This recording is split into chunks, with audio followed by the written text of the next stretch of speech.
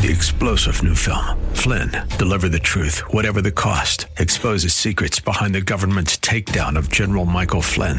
Flynn knew what the intel world had been up to. He ordered the first audit of the use of contractors. This set off alarm bells. He told the truth. He was the most dangerous person for Donald Trump to hire. They had to get rid of Flynn.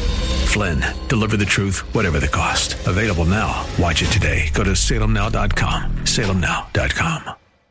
Hi there, and welcome to our Monday broadcast of Study Verse by Verse with Pastor Leighton Sheely, online at highlands.us. Well, we are continuing our journey through the book of Genesis, and today we come in just at post-flood, and we'll take a look at what that looks like out of Genesis chapter 9.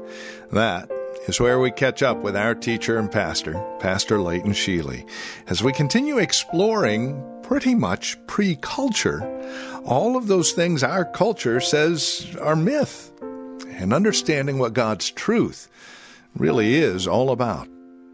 Let's catch up with Pastor Leighton now. Again, Genesis chapter 9, for today's broadcast of Study Verse by Verse. Let's read together chapter 9, verse 1.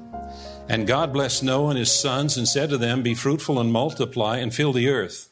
The fear of you and the dread of you shall be upon every beast of the earth and upon every bird of the heavens, upon everything that creeps on the ground and all the fish of the sea. Into your hand they are delivered. Note the word fear.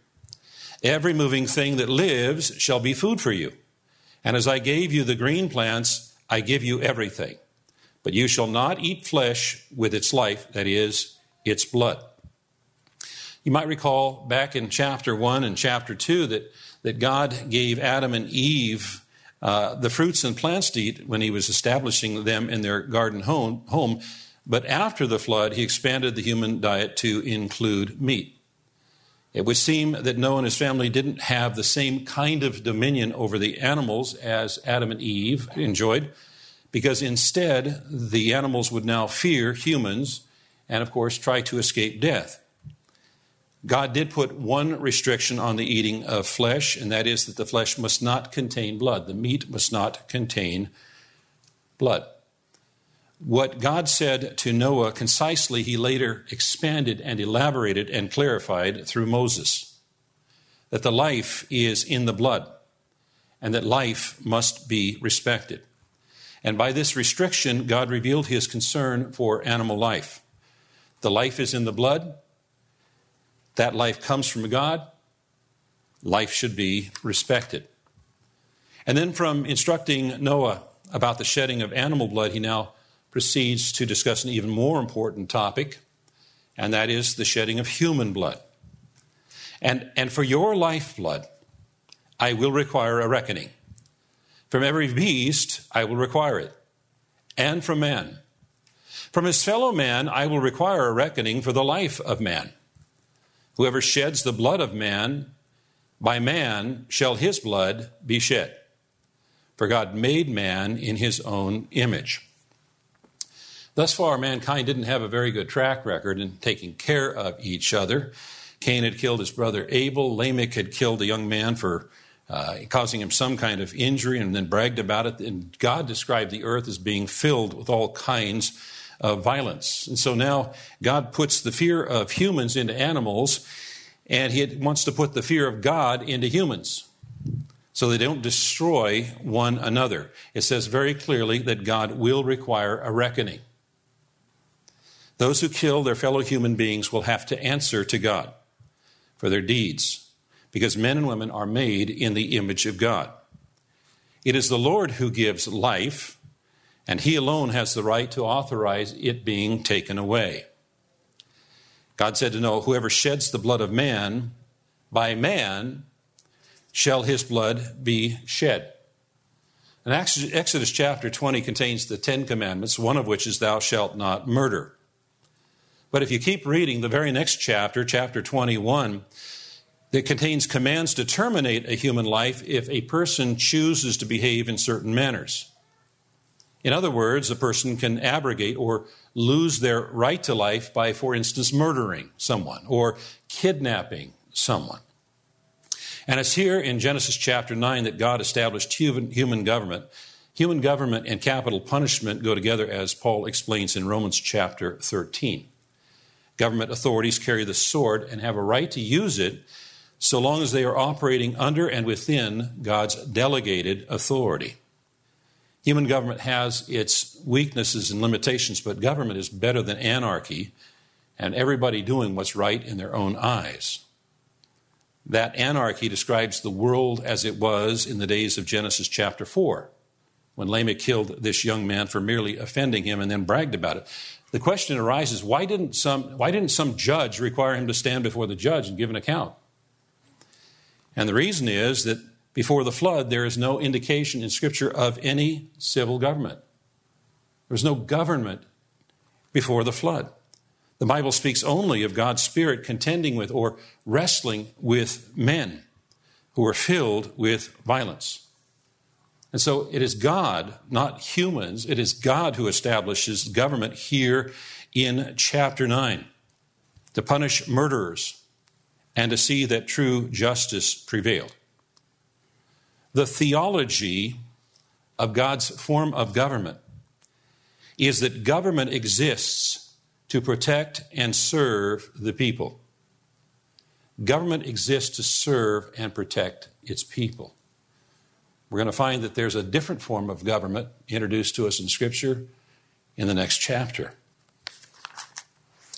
Now, some people think that God has given governments unlimited authority to kill whomever they will and take whatever they want, death and taxes.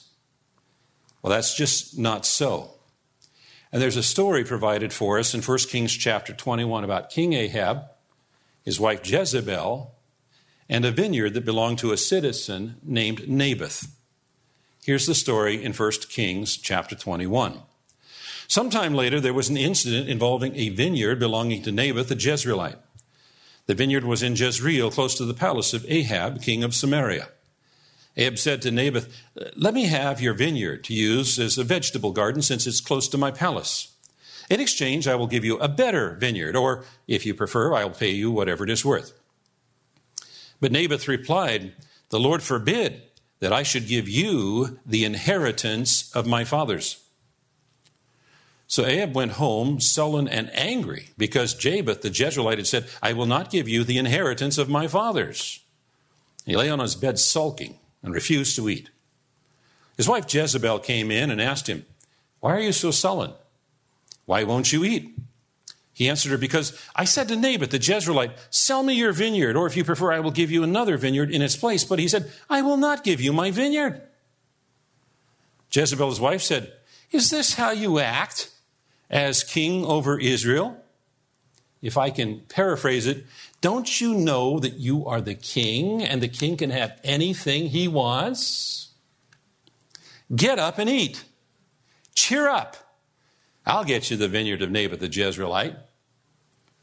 And so she wrote letters in Ahab's name, placed his seal on them, and sent them to the elders and nobles who lived in Naboth's city with him. In those letters she wrote, "Proclaim a day of fasting and seat Naboth in a prominent place among the people. But seat 2 scoundrels opposite him and have them testify that he has cursed both God and the king. Take him out and stone him to death." You know that false accusations and paid false witnesses are nothing new in human history.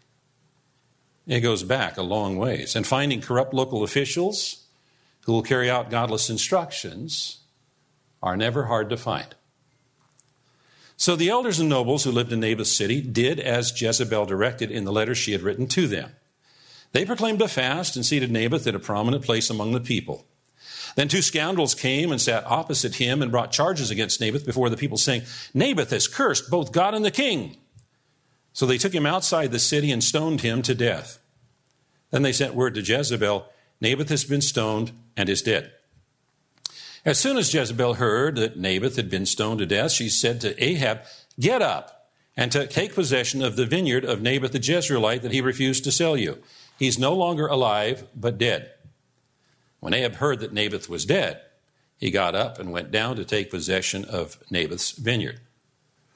Now you remember that Naboth had said that this vineyard had been in his family for many generations. But no longer, because Ahab and Jezebel had somehow or other created a death tax and a state tax. Then the word of the Lord came to Elijah the Tishbite, prophet of the Lord. Go down to meet Ahab, king of Israel, who rules in Samaria. He is now in Naboth's vineyard, where he has gone to take possession of it. Say to him, this is what the Lord says. Have you not murdered a man and seized his property? Then say to him, this is what the Lord says. In the place where dogs licked up Naboth's blood, dogs will lick up your blood. Yes, yours. So through the prophet Elijah, God said to King Ahab, you have murdered a man and stolen his property. Now, wait, doesn't a king or a government have the right to kill whomever they wish and take whatever they want? No, not according to God. So Elijah went to visit the king, and Ahab said to Elijah, so you have found me, my enemy. You have found me, my enemy. Elijah was not an enemy of the king, but any godless king or government who sees those who live for or speak on behalf of God, whether they be prophet, priest, or citizen, that godless government sees them as an enemy. One of the surest ways of identifying a godless government is that they persecute godly people.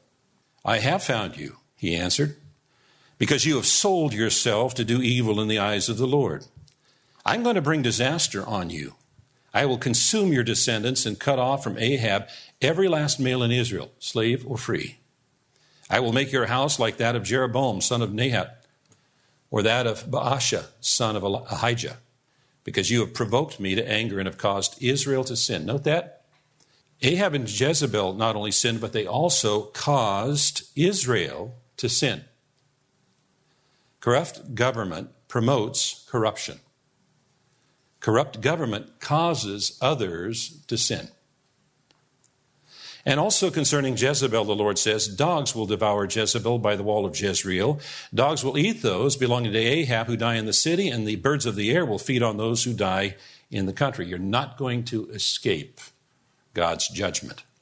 So clearly, God does not take lightly when those who are in authority abuse those to whom they have been entrusted to serve. They will receive a harsh judgment, whether that be in this world or in the world to come. And that will close out today's study verse by verse, as Pastor Leighton Sheely has taken us back to God's Word, that we might understand God's design for our lives, this culture and society with which we live in. For details about today's program or Church of the Highlands in San Bruno, we encourage you to visit highlands.us. That's highlands.us. And then join us tomorrow for another broadcast of Study Verse by Verse with Pastor Leighton Sheely. 3-star General Michael J. Flynn, head of the Pentagon Intelligence Agency, knew all the government's dirty secrets. He was one of the most respected generals in the military. Flynn knew what the intel world had been up to. He understood its funding. He ordered the first audit of the use of contractors. This set off alarm bells. The explosive new documentary, Flynn, Deliver the Truth, Whatever the Cost, uncovers the facts behind this scandal. Flynn told the truth. He was the most dangerous person for Donald Trump to hire. I find out the worst enemy that I'm going to face in my life is right here in America. They took my assessment and they wanted me to change it. And I was like, I'm not changing it. They had to get rid of Flynn. With in-depth interviews, archival footage, and never-before-seen personal records of the man behind the headlines. I just felt like I was drowning. Flynn, Deliver the Truth, Whatever the Cost. Available now. Watch it today. Go to salemnow.com. salemnow.com.